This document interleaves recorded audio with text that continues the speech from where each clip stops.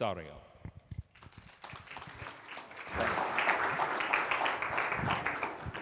Wow, that was a mouthful there.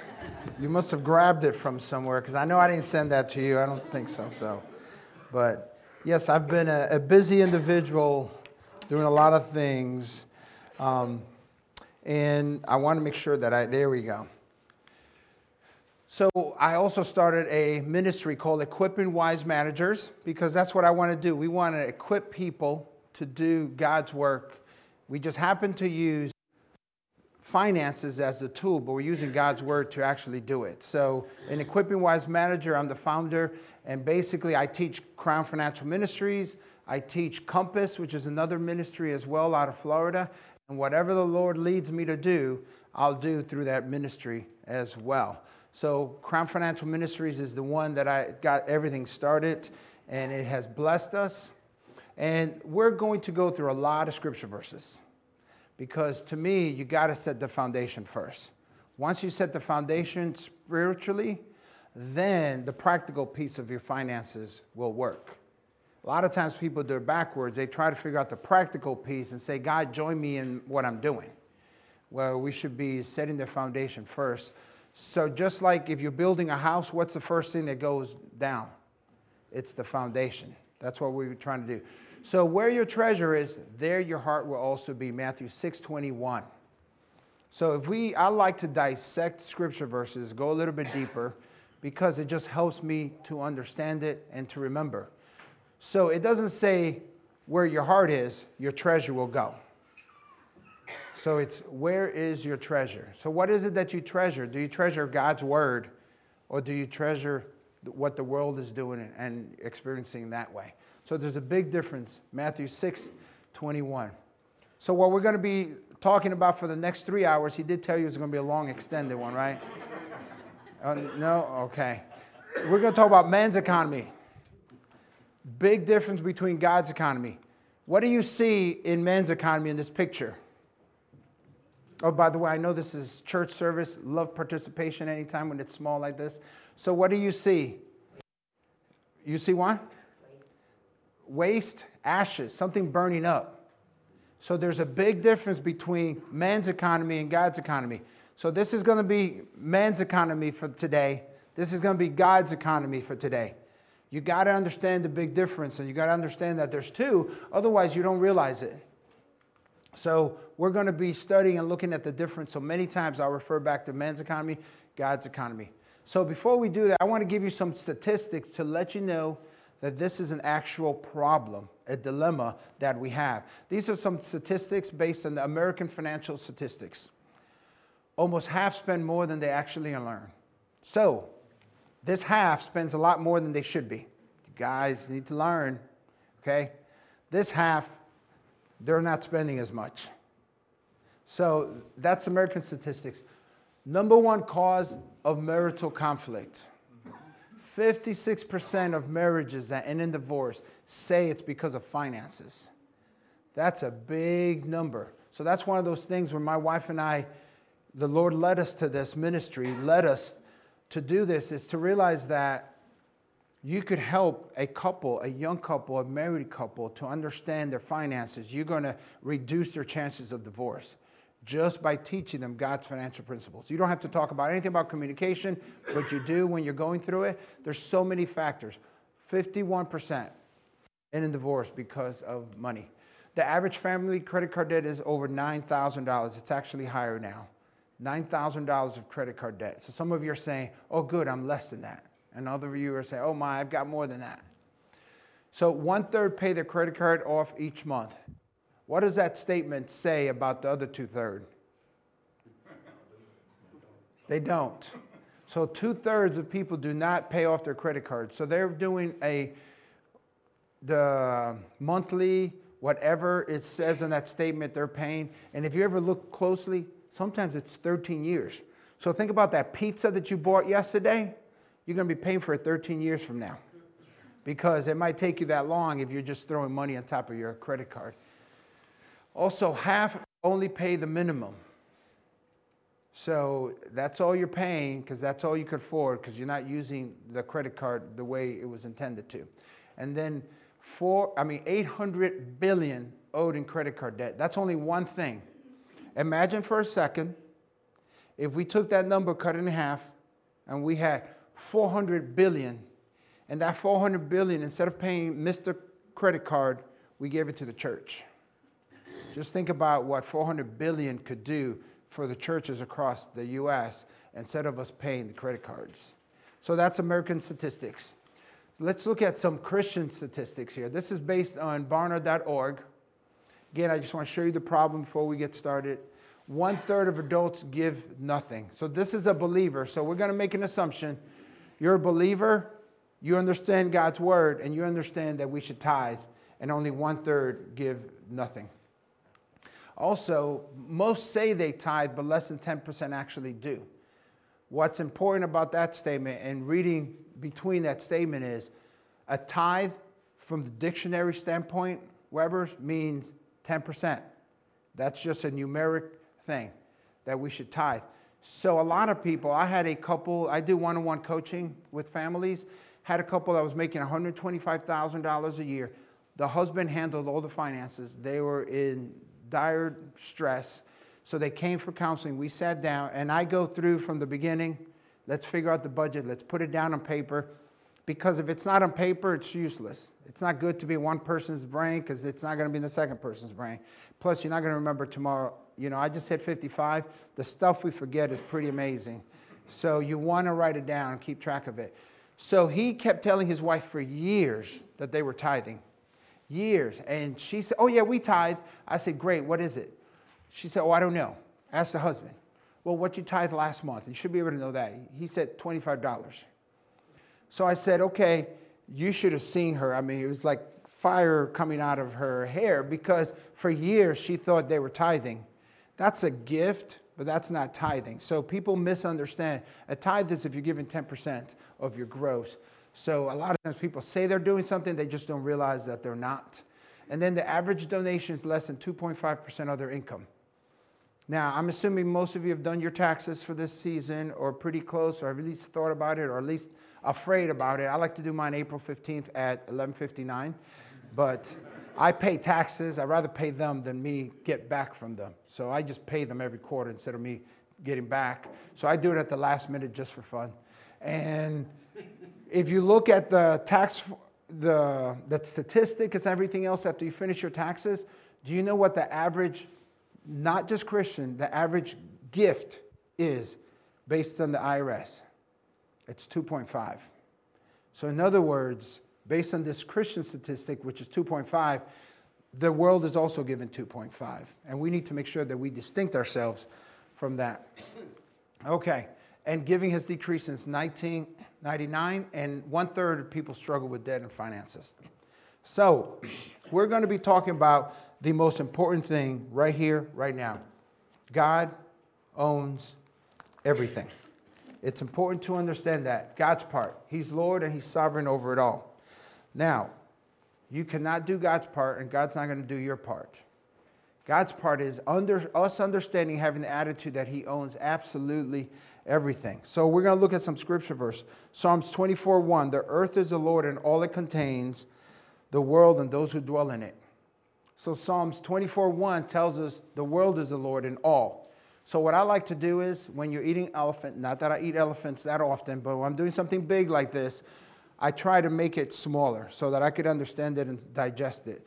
So I might grab one word from this scripture verse so that I could remember what does Psalms 24 verse 1 mean. It talks about all. And then from there I could, expand it. So the earth is the Lord and all that it contains. So right there it tells us God owns everything. Psalms 24 verse 1 says it's all His.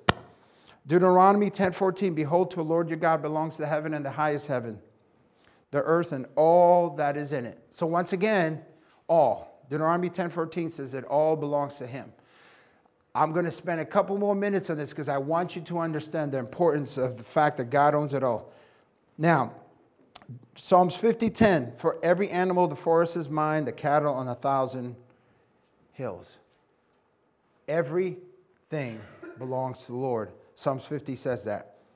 Now, 1 Chronicles 29, 11 to 12. Everything in the heavens and earth is yours, O Lord, and we adore you for being in control. Riches and honor come from you alone, and you are the ruler of all mankind. Your hand, God's hand, controls power and might, and it is at his discretion the man is made great and given strength. So even 1 Chronicle 29 is telling us it all belongs to him. Everything. Now, if you've noticed, we haven't talked once about money that belongs to him. But Scripture addresses that too. Haggai 2:8 says, the silver is mine, the gold is mine, declares the Lord. So what I'm going to focus on, the silver is mine, the gold is mine. It all belongs to the Lord. I forgot to ask you guys this question. I'm sorry about that. So raise your hand here if you own a foreign car. Raise your hand. Pastor, I thought you said they were smart. Did we just not say everything belongs to God? And you're raising your hand? That I'll give you one more shot. Okay. Raise your hand if you own an American-made car. You see? That's good. American car owners are just more spiritual. So they understand. Yes, I try to trick you in that. I didn't forget. The question's supposed to be at that point. But when you say I forgot, it makes you think differently. But it's real easy to say something. It's real hard to do. It's real easy to say God owns it all. It's real hard and difficult to actually apply it and make it a part of your DNA. So to me, many times, and I'll correct myself, it's like, oh, my car. No, God's car.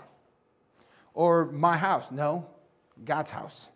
And believe it or not, that might be something little, but it'll help you as you're going through and understanding your attitude about finances and what's happening. So God owns everything. Everything that we have, he owns. So let's continue with God's part. He's also sovereign over our abilities to make wealth. Now, I was born and raised in New York City, in Puerto Rican, and I mentioned in the morning one, I was not poor. I was dirt poor. I mean, we really had nothing. My mom worked in probably a room twice the size of this, sewing machines lined up, and they walked in, and for 8 to 12 hours, they literally are sitting down sewing. They get their 15-minute break when they need, their lunch break when they need, but that's about it. So it's sewing, and no air conditioning.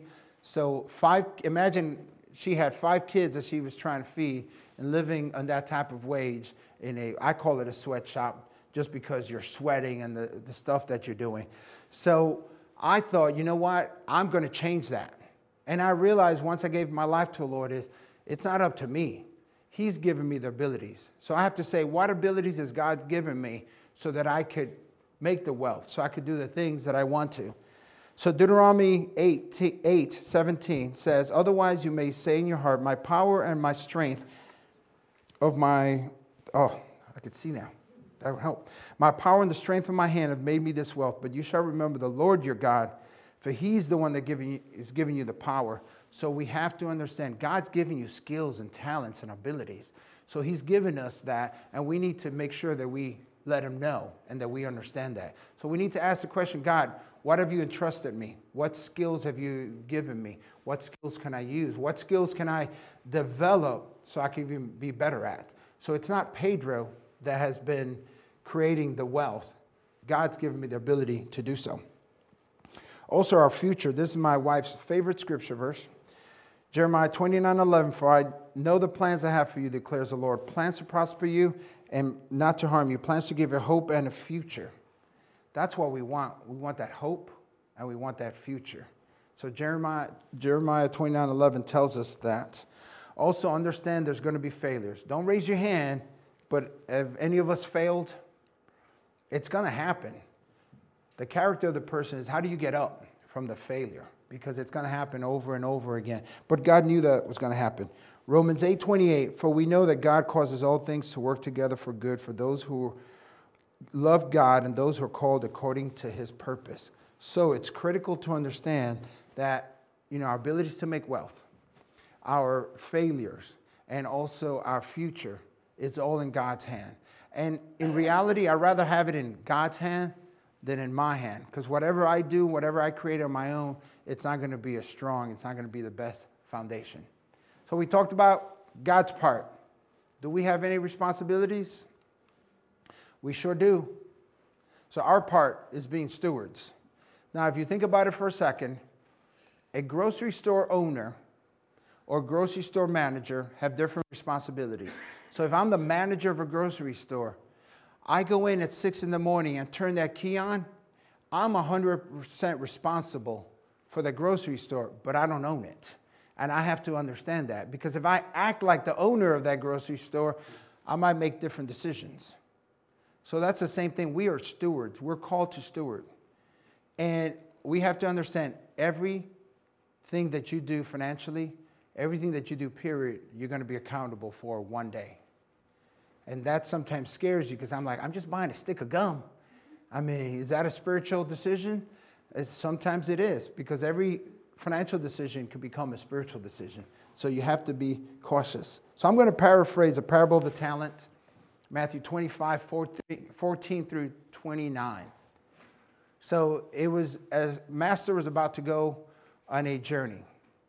He had 3 servants. To the one servant, he gave 5 talents. To the one servant, he gave 2. To the other servant, he gave 1. Now, important part is, the master decided, and he gave it to them each according to their abilities. So it was the master that decided the abilities of each person, because the master is going to know who has which abilities, just like God knows our abilities. So the master goes on the journey for a long time. The servants did not know when the master was coming back, and the master returns. And what's neat, if you look at it in Scripture, the first servant with 5, he approaches the master and says, Master, you've entrusted me with 5 talents. See, I've gained you 5 more. And what's neat, the master says, well done, good and faithful servant. You've been faithful with a few things. I will put you in charge of many more. So the second servant comes and says, Master, you've entrusted me with 2 things. And the master says, well done, good and faithful servant. You've been faithful with a few things. I'll put you in charge of many more. When did you hear that last? When he was talking to the individual with the 5, actually now 10. He said the same thing to the individual that has 10 now than to the individual that has 4. So if you think about it, it's not about doubling. It's not about increasing it so that as much. It's doing what he's called you to do to excellence. So each individual, each servant actually went and actually doubled what they did. They had no idea what they were supposed to do with it. Scripture doesn't have any instructions on what happened, how it happened, but they actually went and produced and made it happen. So there's a third individual in here. Let's look at him. He had 1 talent, and he said to him, the one that received 1 said, Master, I knew that you're a hard man, reaping where you did not sow and gathering where you scattered no seed. And I was afraid and went away and hid your talent in the ground. You have what is yours.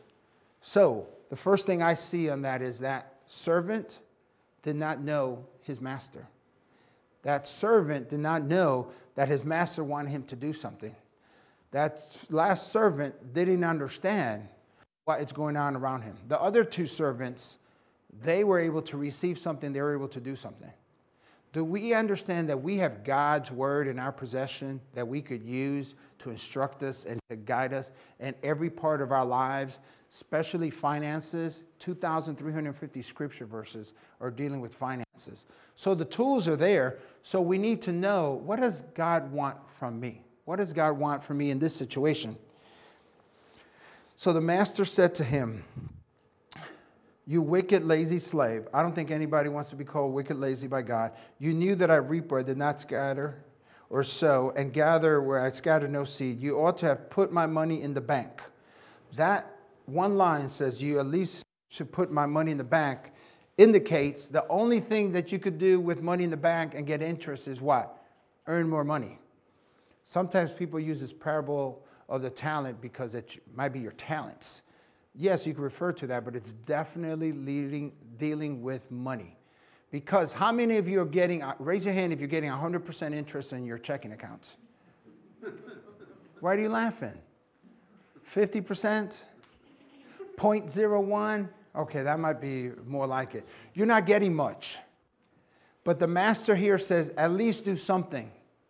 So at least put it in the bank. And guess what? If you put $100 in the bank and you're getting 0.01, you're not getting much back.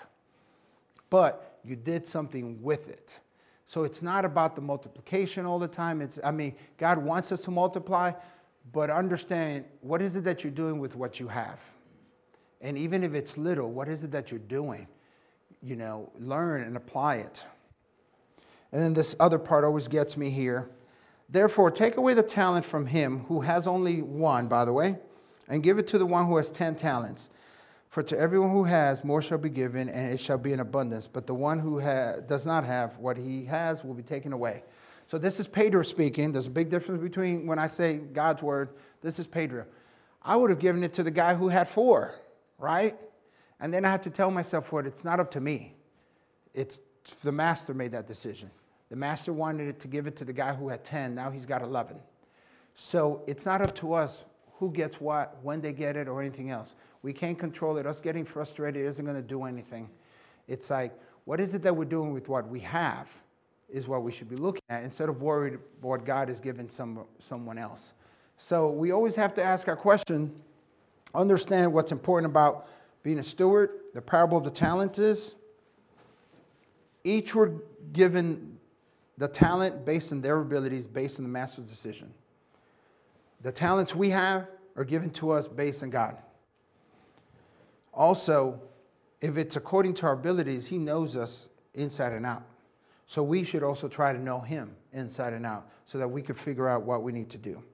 And one reason I went into full-time ministry, and I've been into full-time ministry, and if you would have told me, when I was in New York City and gang-infested community and all that in Washington Heights, that I was going to be standing here in 2020 talking about God's word, I would have said, you are crazy. One, I don't like to speak to people, more than one, but God changed that.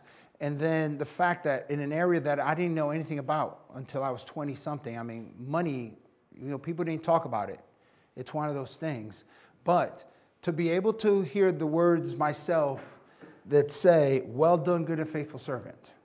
Don't we all want to hear those words? Well done, good and faithful servant.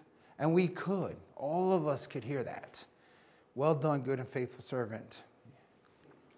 So we have to ask ourselves as stewards. Many times people say, man, if I had $10 million, I'll give it to the church. I'll do this and I'll do that. Well, where are you going to get the $10 million? We're not going to talk about lottery or anything else. We did that last hour. But maybe God's asking you, what did you do with the $10 he did give you? So what you do with the $10 he gave you is what you're going to do with $10 million if you get it. And instead of $10, it could be 1,000. So what you do with the little things as a steward is going to impact what you do with the big things. I always told my kid, how you treat your bicycle is how you're going to treat your car. It's the same things and the same scenario. So what is it that we're doing with what we have, the $10, $1,000, $50,000 that we receive, whatever it might be, what are we doing with that before God could trust us with even more? So we're going to be accountable.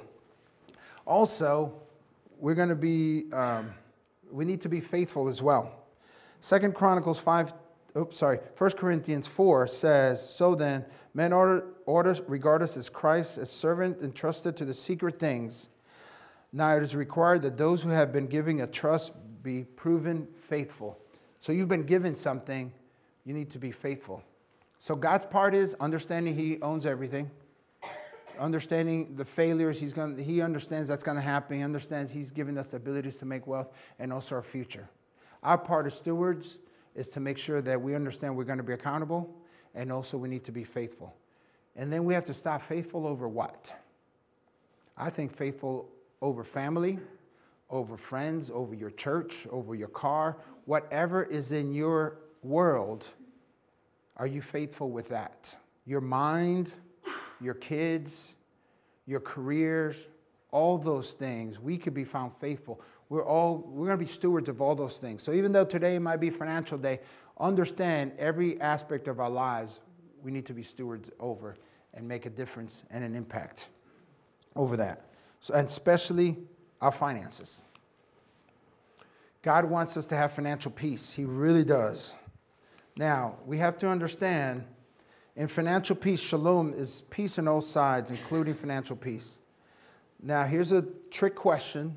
We did a bunch of trick questions this morning. Here's a trick question. Can the world give you peace? And most people say no. I think the world can give you peace, but it's temporary, it's fleeting, and it's gone really quick. This is what God's word says about that. Peace I leave with you, my peace I give to you, not as the world gives. So right there in John 14:27, it says the world's going to give you peace. Not as the world gives do I give it to you. Let not your heart be troubled, nor let it be fearful. So the world gives you peace about things. I had peace one time. I bought a car, drove it home.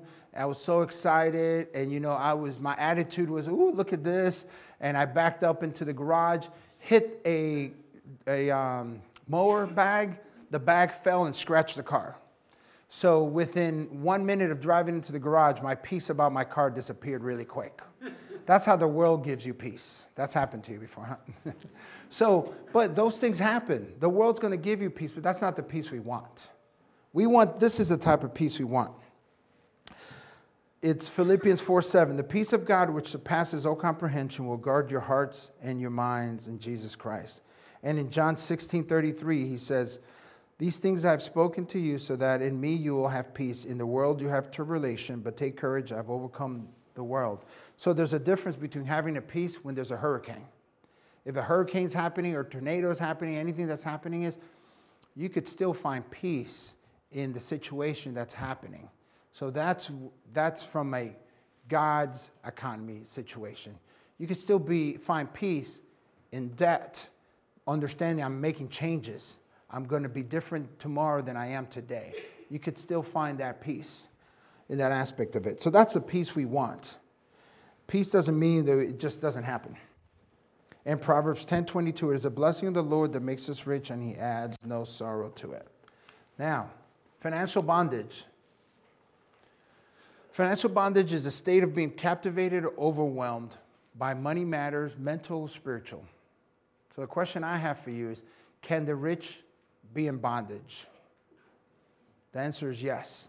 I know someone, she's 80 years old, has a couple of $1 million, or I say 8 million, excuse me. And she can't even live day to day because she's so worried about the money. At 80, you got $1 million already. Your Social Security is covering way more than you actually need every month. But she is so trapped in her mind. She's not a giver. She doesn't understand. She's not a believer. And it makes it very challenging for her when it comes to financial issues. So having money is not going to ever give you freedom. I know people think if I made more money, I'll be free. I don't have to worry about these things. You're going to have other issues to deal with when you have more money. How do you the taxes and every part of that. So financial bondage is a state of being captivated, overwhelmed. Boy, if you can't sleep at night, you're in bondage because of finances. If you're thinking, I'm so stressed because of it, you're in bondage. God's word tells you could get out of that. You could just run from that. Don't stay in that at all. So the rich rules over the poor, and the borrower becomes the lender's slave. Proverbs 22:7. The definition of true financial freedom here. Freedom from bondage of debt, oppression, envy, greed, resentful, and freedom to respond without the hesitation of the prompting of the Holy Spirit. In short, to fulfill the purpose which God has given you here on earth. Nowhere in there does it talk about, I've got $1 million saved, I've got my retirement, kids' education's done, because it really is not about the numbers. The attitude you have and understanding God's word and finances is going to give you that freedom. Even though you're in debt, you could, you come, you sit down with the coach and somebody's helping you out. You could get that feeling almost immediately. Say, you know what? Yes, I still have $20,000 in credit card debt, and I still have $50,000 in student loan, but now I have a plan to get out of it. That's going to give you that freedom. That's going to help you and guide you out of that situation and not be stuck in it. So finances is one of those things you cannot close your eyes, bury your head, and it'll disappear. Because if you're accumulating interest, it's hurting you. Every single month, you're accumulating more and more interest. It's going to hurt you. So that's the definition of true financial freedom. Now, this is a scale, what I want you to look at. It goes from 1 to 10. 10's a chaos. I want you just in your mind, where do you think you are? Are you at a 10, total chaos? You're not allowed to put 11, by the way. Total chaos, you don't know how you're going to pay the bills, what's going on, or you're 1, total peace with your finances. Just think about that for a second. And if you're a spouse, you could think of yourself, write it in your hand if you want, and unless you're going to change when you tell your spouse what number you had. So, and then also understand that when you're in a financial situation, you could move it to the left. Your left? Yes, your left.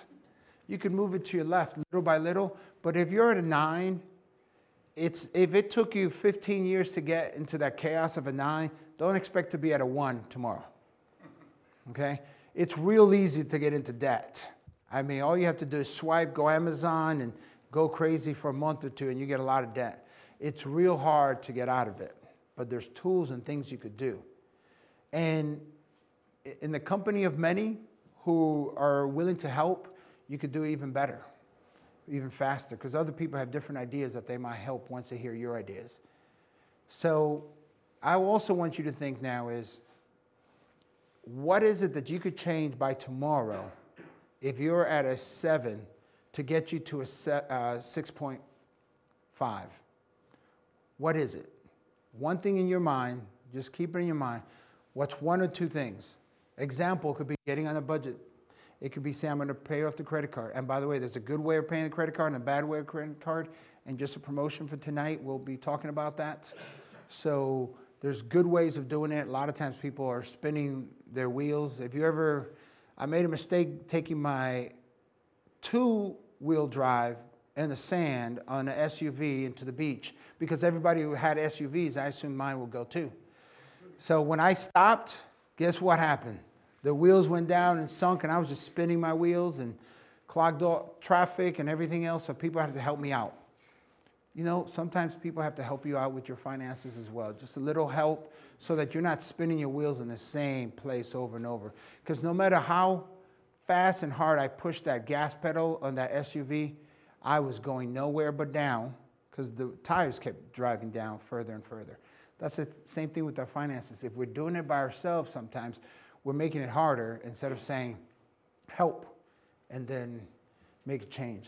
So what needs to change? Make a change. The first thing is just deciding to make a change. When you make that first decision, you know what? We got to do it differently tomorrow than we did it today. That's going to be a big help. So what needs to change? All righty. We cannot have peace with divided hearts. God's word tells us, Matthew 6:24, no one can serve 2 masters, for he will hate one or love the other. He'll be devoted to one, despise the other. You cannot serve God and money. And I always laugh at, Matthew 6:24, because he could have said you cannot serve God and fill in the blank. Anything, God and society, God and family. He put money in there.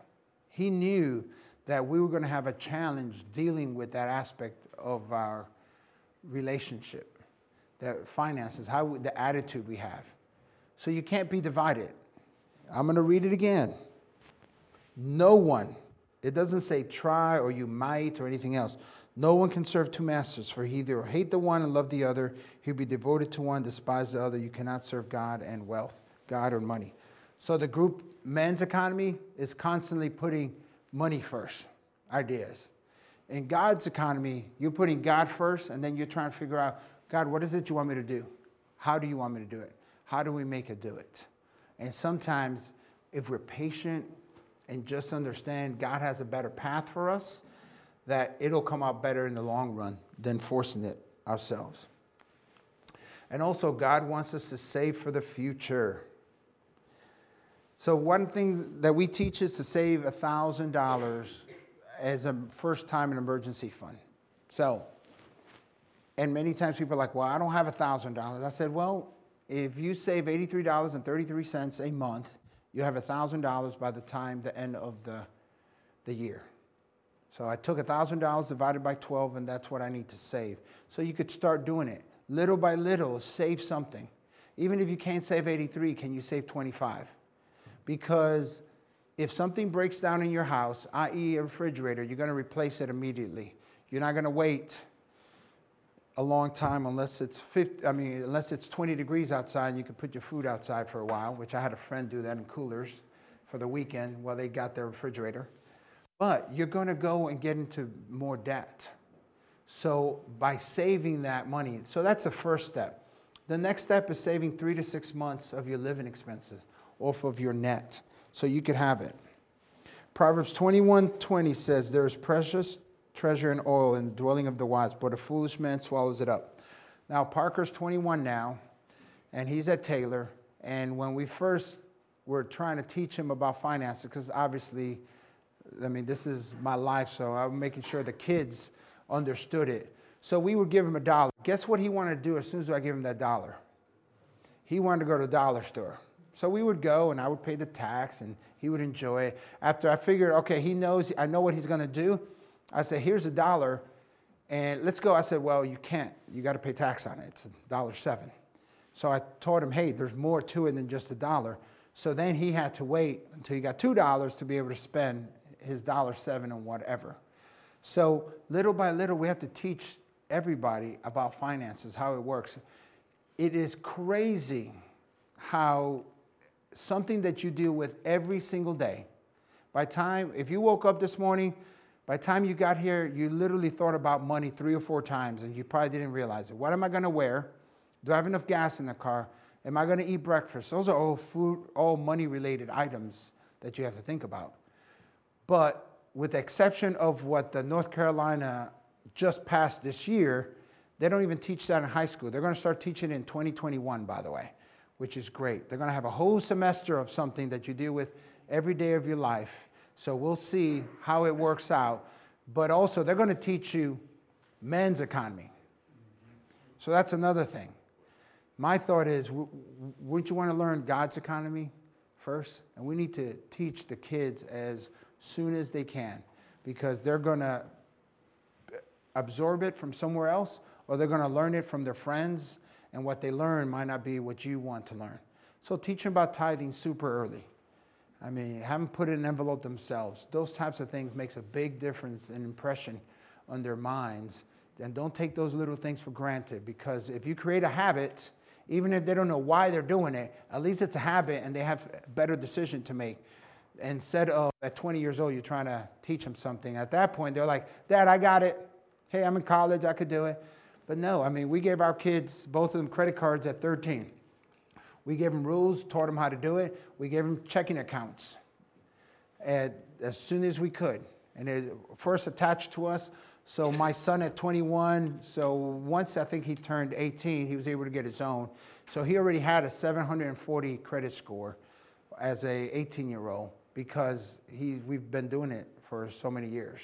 So the same thing with my daughter. If you build those things and you are intentional about it, it'll make a big difference, and you're helping them.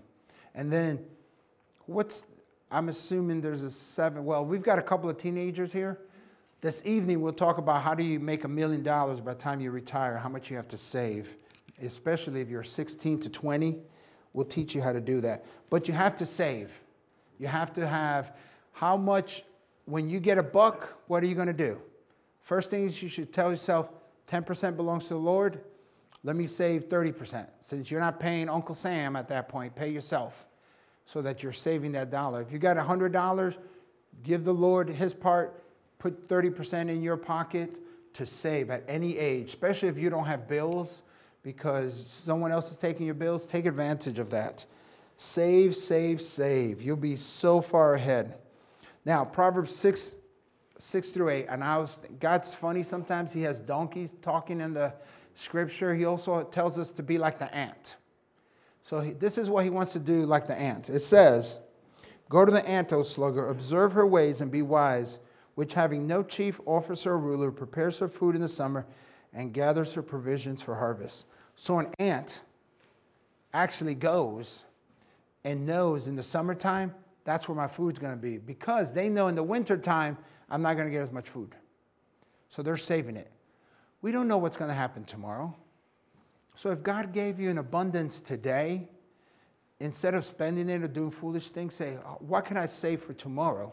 Because what's neat is you might need that abundance for yourself, but you also might need that abundance for somebody else, to bless somebody. And he might be using you as a tool, as a vessel, to bless another family member or a missionary or something else.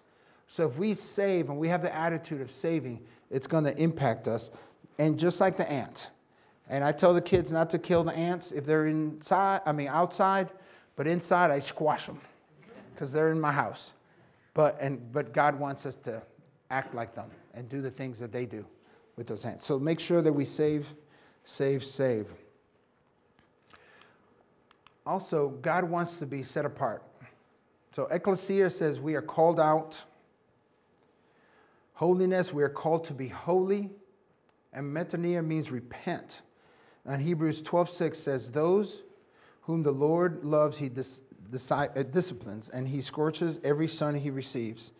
Isaiah 59:19 says, he will bring like a rushing stream, which the wind the Lord drives. So he wants us to be different. So what are you doing with your finances that's different than the world? That's what you have to ask yourself. Because remember the IRS, 2.5% is what they give the believers. Based on that stat, 2.5% is what the tithe. We have to ask ourselves, if I were to take this roof from this church, pull it off, and people looked inside, would they see us different than the outside world? Or would they see the same thing, debt? Not understanding God's economy. We want to be set apart. He wants us to be set apart. He wants us to be unique. So the question is, how is your manner of money management different than the unbeliever? Now, as you're balancing the budget, you're working through it, and I've said it a couple of times, you could go online and Google Crown Coach or Financial Coach. Many times, this is a free service that people could have if you need help. So what happens many times is you might be in trouble and you don't know how to do things. Also, I'll be glad to give you my phone number. You could call me at any time. I'll be glad to help out. I can answer a question, even coach. But there's also online coaches. So even though there might not be anybody here, you get online and say, I need a coach. Somebody could get online and help you out as well. So again, it's, try not to do everything on your own. Try to get help from any source that you can. These are the steps you need to take. So seek God's intervention through repentance. So if you've done it wrong, if you've done it a different way, first thing is get to the Lord on your knees. Say, God, I've done it wrong. I haven't tithed, or I haven't done what you want me to do. And I know I'm focusing a lot on tithe. It's a big piece of it. If you get that piece straight, a lot of other things will fall into place. And if you can't tithe 10%, what I tell people is, what can you do today? And if you could only do 5 today, great. That's between you and the Lord. But make sure you have a plan to do 5.5 next week. Make sure you have a plan to do 6 next week. Because believe it or not, the way I see tithing, 10% is a great place to start from. And if you give more, it's a blessing. It'll be an offering, and it makes a big difference. So seek God's intervention. Also establish the right balance. You got to understand the balance. I think that's a big process that we do wrong. So what is the balance? It has to be in this order. You cannot do things wrong. The nice thing about numbers, 1 + 1 always equals 2. You can't change it, no matter what. And also no matter what language. So numbers, you could figure it out. There's things you have to do in order. God has to be first in your priorities in every single thing. Then your spouse, then children, and then work, and then ministry. So one of the things is like, well, my children don't come first. No, they're third. God should be first in no matter what situation. And then me being in full-time ministry, so my work and ministry are all combined. I got to be careful that I don't put my ministry on top of God. And sometimes it's easy to do. I'm running 100 miles an hour, enjoying things. And it's like, I got to stop to feed myself personally. Am I doing my personal devotion? Yes. I've been blessed to be able to read God's word daily for the last 21 years without missing a day, because I committed that. As soon as I found out that we were infertile for 10 years, and by God's sovereign, he gave us Parker. We happened to be visiting my mom in Puerto Rico. We went to the rainforest, and my wife couldn't make the walk. And she says, I'm not feeling good. Well, we've been trying for 10 years. Who knows what it was? Maybe the food, the Spanish greasy food. But we went to a doctor, and she was pregnant. That moment, I committed, you know what? I need to teach them God's word. I need to learn it first. So if I need to learn it first, so I could teach them. So that's the things we need to do. What are we learning first? So that we could be disciples, and then we could disciple others, i.e. our family, our kids, in their finances and what I need to do. So the right balance always has to be established. And we're called to reflect his character. Obviously, God expresses love by giving. And that's an easy verse, John 3:16, for God so loved the world that he gave his only begotten Son, that whoever believed in him should not perish, but have everlasting life. So that's a big piece, understanding God gave first. Faithful use of material goods is one way to express God's love. 1 John 3:17, whoever has the world's goods and sees his brother in need and closes his heart against him, how does the love of God abide in him? So understand that we need to make sure, what do we have? Can we give it to someone else?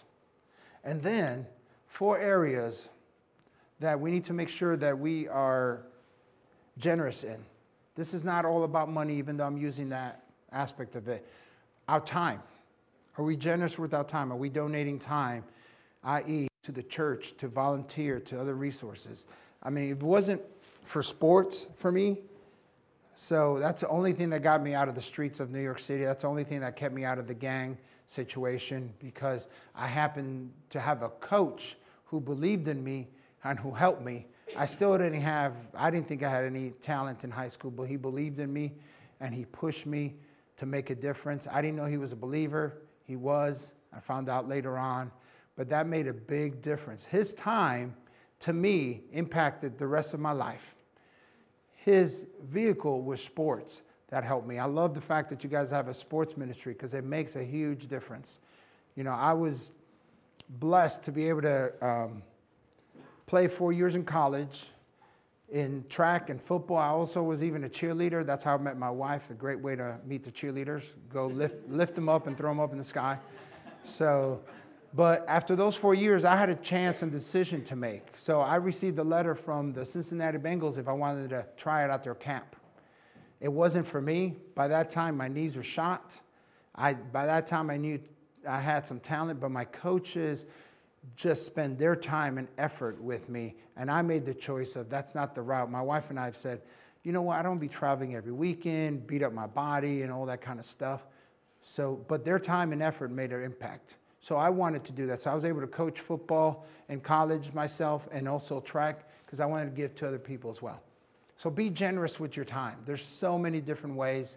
And many times we don't have it because we don't schedule correctly. So let's say, okay, if we look at our calendar, what is it that I'm giving to others? What portion of my time am I giving to others? Also, your attitude. Man, sometimes it's like, you really know God in there in that head? Because our attitudes are so negative or anything else. We just need to slow down and say, Lord, help me with my attitude so I could have a better attitude, so I could smile when people see me. Because understand, I was at a men's conference at Providence Baptist Church in Raleigh yesterday, and it was neat to just understand that people's attitudes makes a big difference on how people perceive them, they see them, and you want to make sure that what attitude do you have. And what they said at the conference, which is, do you know you're in marketing? Do you know that you are constantly advertising for Jesus? So if you are portraying Jesus, other people are going to see that. But also, if you're showing negative, you got a bad attitude, other people are going to see that. So the only Jesus they might see is you when you're at the grocery store or anywhere else. So we need to make sure that our attitudes are right and that we understand that we're promoting the God, the Lord of Lords and King of Kings in everything that we do. Another generosity is forgiveness. Boy, it's better to just forgive. Yes, somebody did you wrong. Move on from it. Forgive them. Even if they don't forgive you or they don't acknowledge it, move on from it. It's not going to help you at all to hold grudges. And also encouragement. Boy, sometimes when you're at work or somewhere else, on the basketball court, somebody missed a shot or something else, it's hey, we got you next time. Make sure that you encourage people and that you think about that and that your mindset is, hey, I'm going to try to encourage as many people as possible. So the tithe is holy to God. Tithing reflects the fear of the Lord, the beginning of wisdom, and wisdom of sound money management. So I like to use this picture here. So this is the sequential steps to wise money management. Again, we talked about order. God is an orderly God. So tithe is holy. You fear the Lord because of it. Then you have wisdom. Then, I'll have to change the color in that. I don't know why it didn't come out on yours. Sound money management. So if you try to do it backwards by doing sound money management first, it doesn't work. You might get there. I don't say it doesn't work. It's harder. So this is a good sequential way of understanding doing it correctly. So if you want sound money management, you have to have wisdom. How do you get wisdom? Read God's word. You fear the Lord because God's word tells you to. You tithe because God's word tells us to. So you do it in sequential order like that. And I always get this all the time. So understand, tithing preceded the law of Moses. So before the law of Moses, there was already tithing happening. So, and bring the first fruit to God, gross versus net, entire tithe to the church. So this is based on Proverbs 3:9. Honor the Lord from your wealth and from the first fruit of your produce. That from your wealth, that's everything you have, even before you pay Uncle Sam. And Malachi 3:10-11 says, bring the whole tithe into the storehouse so that there you may have food in my house, and test me on this. Boy, this is one area that God says to test him on. Go ahead and test them. You might not understand, how am I going to do this? But I've had people that say, I don't tithe, I didn't realize. And they took that step of faith, and they felt like they were going to fall off a cliff, but they survived the next month, and survived the next month. And then they realized they were thriving because they took that step of faith. Sometimes our Christian life might be tough. You got to take that step of faith. Sometimes jump. And if you're not ready, all you're ready is to take at least a step forward, do that. But do we give it all to the church? According to Malachi 3:10, we should. The church is the one. If a tithe goes to the church. If you're doing an offering, you could do someone else or anything else. But the church is the one that's taking care of, hopefully, the homeless, the other people, the missionaries, those types of other groups. And if your church doesn't have a ministry that you're interested in, which I saw you guys have a ministry for what are the two missionaries you had listed on there? Well, not the Africa one, the other one. So there was another one on there, the human trafficking. So that is awesome. I can't even imagine that. I've got a 19-year-old girl that she thinks she could be safe in Pittsburgh, and she takes the bus everywhere, and she tells me, I'm over here. I'm like, well, let me see, is that a good neighborhood or not? Just trust in the Lord. But there's a lot of stuff that happens, and that is great. So your church is the one that should be blessing those ministries and helping those ministries, and we should be the one blessing the church as we go through that. Based on Malachi, there we go. Don't give second best. Many times, the old days, instead of giving the best lamb, they gave the one that was blind because they knew they weren't going to be able to use that one. So sometimes we give the second best. God knows. You're not going to cheat him. I'm actually going through a fasting right now. 2 weeks of fasting. I'm halfway there, so pray for me. I got another week of just water and smoothie. And the Lord has blessed me during this time. And if you have to understand me, I love food, and it's a stronghold of mine. I mean, at one point I was 260. So, and for me to say just go cold turkey one day, and I've literally not had anything to eat in a week, it is because of the Lord, not because of me or anything else. It's been Him that has done that. So we need to make sure, don't give Him the second best. And I thought about it. No one's going to know if I had that piece of steak. No one's going to know. So I cook for my wife because she's got a bad back. She can't be on her feet more than 10 minutes at a time. So I got to cook while I'm not eating. So I cooked chicken, and I'm taking her to upstairs, and my conscience said, oh, let me taste it. I got to make sure it's good for her. And I went like this, and I put it right here, and God, nope. So it's one of those things, you put yourself in a situation, but God could walk us through it and to make a difference and an impact. So, if you're dealing with something like that, and money is a stronghold, just like food is a stronghold for me, give it to the Lord. Fast for a day if you need to. Fast for a meal if you need to. Make a conscious effort to say, I'm going to do something different. What is it that I'm going to be doing different?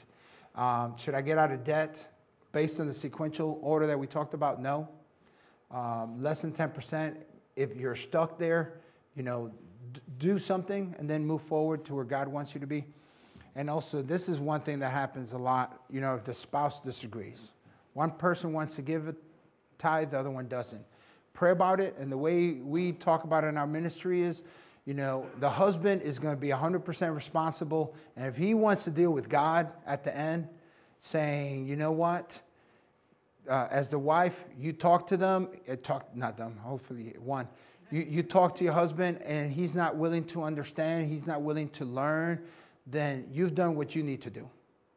Understand, husbands, as men of the household, that we're going to be responsible, and someday we're going to be accountable for those decisions that we make.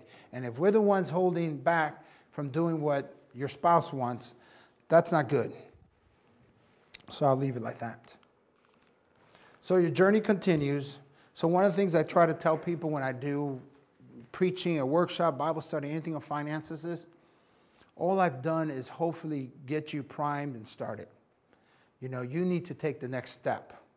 If you sit here today and pick up whatever we talked about, do one or two things, and you don't change anything tomorrow, that's like you reading God's word and not changing anything because God's word tells you not to sin, or God tells you not to commit adultery or anything else.